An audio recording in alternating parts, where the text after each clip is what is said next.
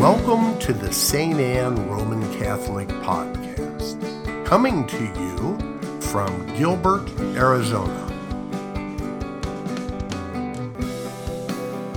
We pray that God will bless your time as you listen.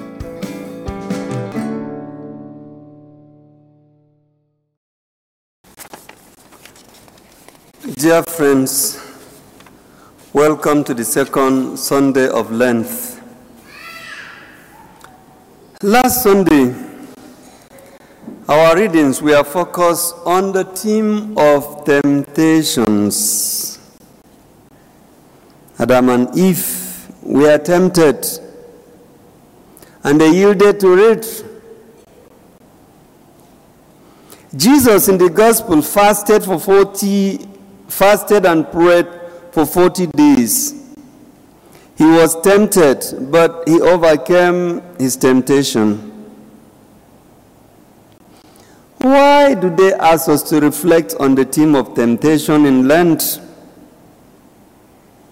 So that we can map out strategies in order to overcome our different temptations. Every day, we confront one temptation or the other. As a doctor, as a nurse, as a priest, every day we are confronted with choices. And in these choices are the temptations. So when we make the wrong choices, we yield to certain temptations. So at Lent, as we go on with the discipline of Lent, we try to maneuver our way to overcome our various temptations.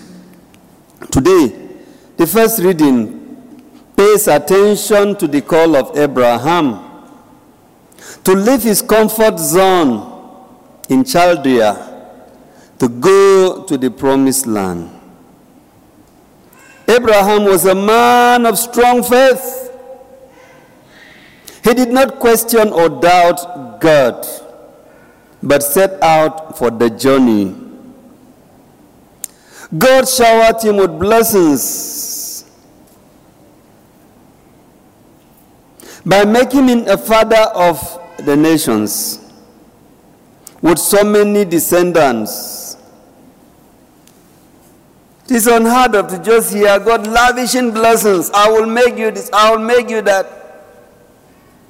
Blessings upon blessings.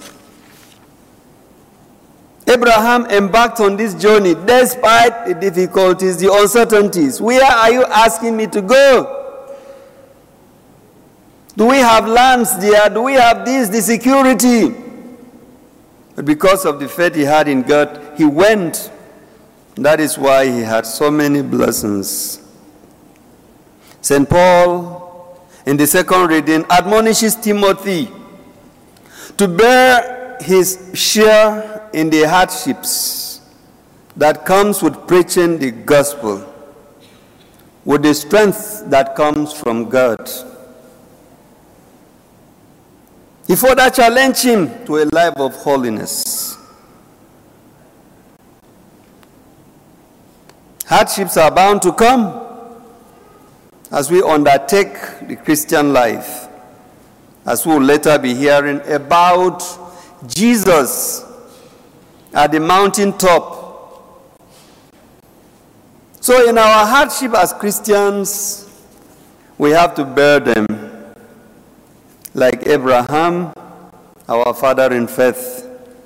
Today the gospel is on the transfiguration at the mountain at Mount Tabor. The key to understanding transfiguration of Jesus lies in reading the Gospel of Matthew chapter 16, verses 13 to 21. Jesus asked his disciples, "Who do you say I am?" Some say Elijah, John the Baptist, or one of the prophets. But he turned and said to the apostles, "You, who do you say I am?" Peter said, "You are Jesus the Messiah." When Jesus understood, he had a glimpse of who he is and his mission, he went on to say, Jesus went ahead to announce his passion, death, and resurrection. Peter was overwhelmed with sorrows and couldn't just grasp the meaning of Jesus' prediction of his death on the cross. He said, "No, we'll fight tooth and nail to save you." Jesus said, "Get behind me, Satan. Get behind me. The way you are thinking is human and not divine."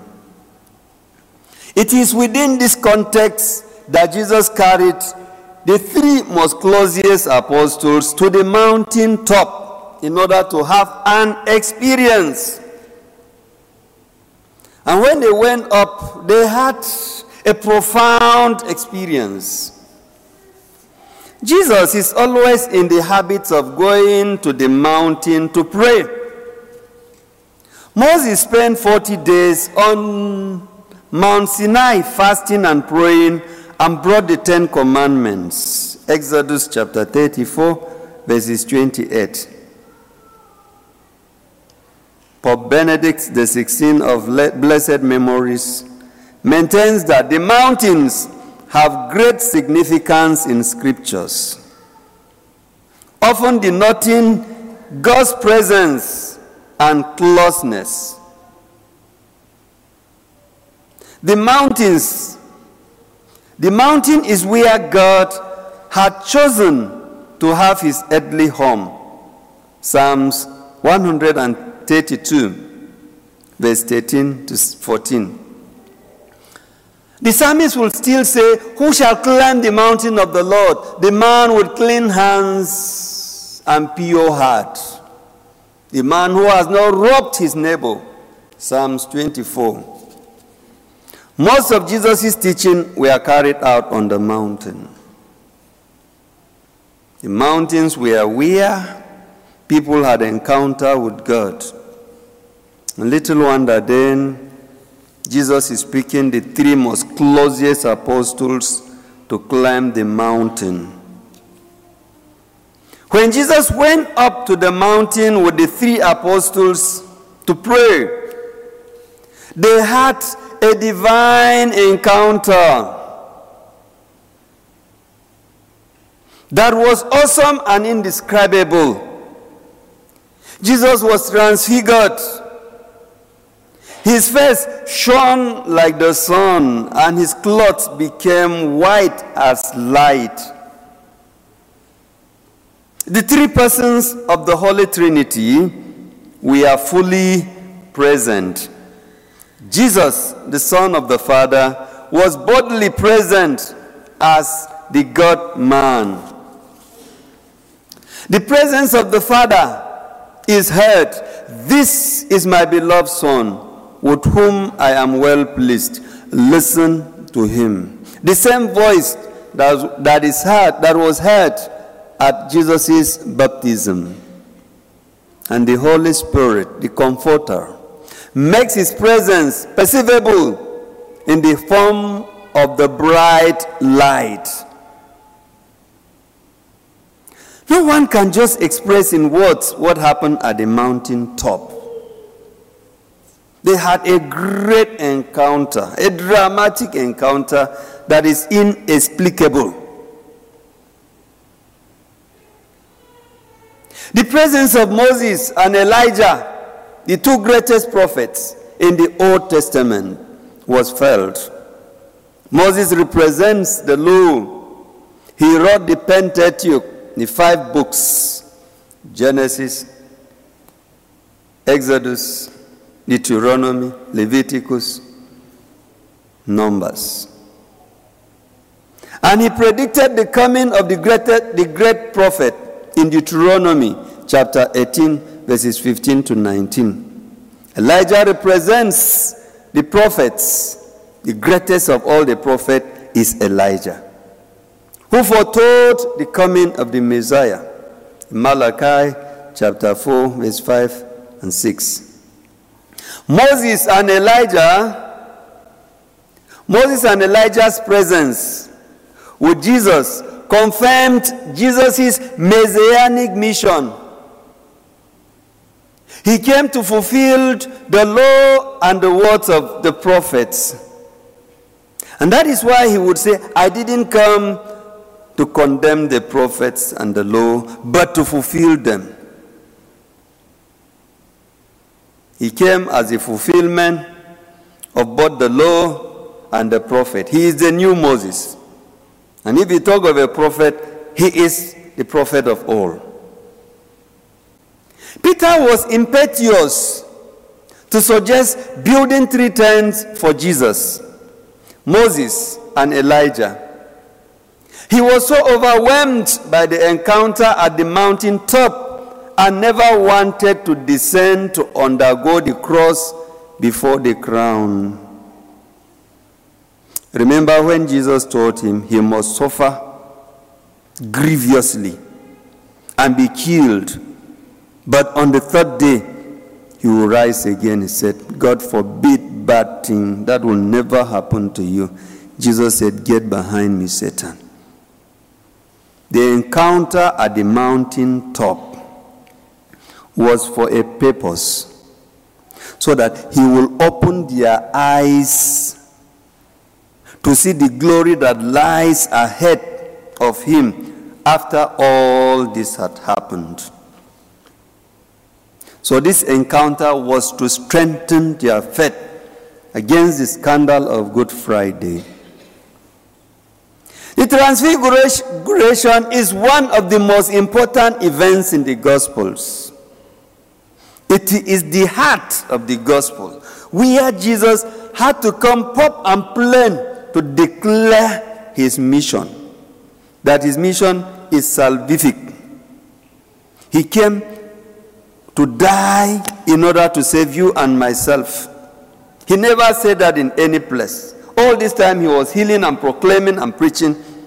But in order, he knew that time was fast spent and he was at the verge. He had to begin to open their eyes to talk reality. And this is the first time he is mentioning the reality, telling them about what is about to happen to him. Jesus' divinity is revealed and shown through his humanity to the 3 disciples as a foretaste of his heavenly glory. When Peter suggested, it is good that we are here, let us build 3 tents. What do you imagine? Peter didn't want to go back because everything was just perfect. Who will go to heaven and want to come back to earth? Nobody. Peter enjoyed the encounter at the mountaintop. And that was why he suggested, let's just make 3 tents for you so that we'll just remain and forget about the other apostles we left behind. Jesus said, no, I have to wear the cross before I will wear the crown. And the essence of all this was to give them a foretaste of what his glory will be thereafter. So that this is intended to strengthen the faith of the apostles against the scandal of Good Friday. So that what happened on Good Friday, still, they ran away and left Jesus alone. Despite the fact they had seen the glory that would follow thereafter. He wanted to guard against the scandal of Good Friday. But still, they were human. They ran away and left him. The Transfiguration story at length calls for persistence in prayer, like Jesus and his disciples at the mountaintop. We need the mountaintop encounter in our day-to-day life, even as we journey in length. The mountaintop experience, they went for prayer. And in the course of prayer, the whole atmosphere changed. The prayer, persistence in prayer, like Jesus and his disciples at the mountaintop. Such an encounter is life transforming. Nobody prays and remains the same.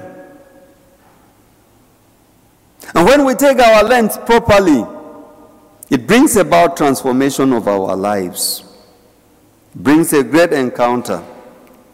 It opens our eyes, the eyes of believers, to remain faithful like Abraham on our journey of faith, to love him sincerely, and to do everything possible to partake of the unspeakable event at the mountain top. When Peter had the encounter, he said, "It's good that we are here. Let's make 3 tents." All of us would like to have the mountaintop experience after our earthly journey. Lent is a period in which we discipline ourselves in order to partake of the mountaintop experience. The readings today are challenging us that despite our suffering here on earth, that our suffering can never be in vain. Abraham underwent all this, and we saw the blessing. And that is why we can sing today, Abraham's blessings are mine. Abraham's blessings are mine. I am blessed in the morning, I am blessed in the evening. Abraham's blessings are mine. Hallelujah. No, Lent, no hallelujah. But what am I saying? For Abraham's blessings to be yours, there is need for perseverance. The journey to the unknown, the ups and downs are obvious. The crosses are many. But after the crosses comes the crown. There can never be a crown without a cross. And that was why Jesus said, let's go back until after my agony, then the glorification. The essence of Jesus taking them to the mountaintop was for them to have a great experience of the glory in heaven. And when they caught a glimpse of the glory, they didn't want to return back. But it was necessary for them to come back. You and myself are here to experience the cross.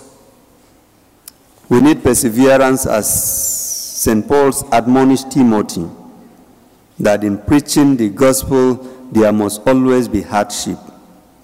But we are called to persevere. Perseverance overcomes all difficulties. After our perseverance, then we can have the mountaintop experience. And this Lent should prepare us for the mountaintop experience, where we'll have all in all, where we'll be given our crowns after our crosses here on earth. Happy Sunday.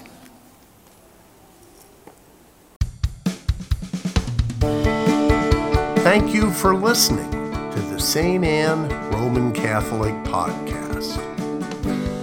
For additional podcasts and media, visit us on the web at www.stanaz.org.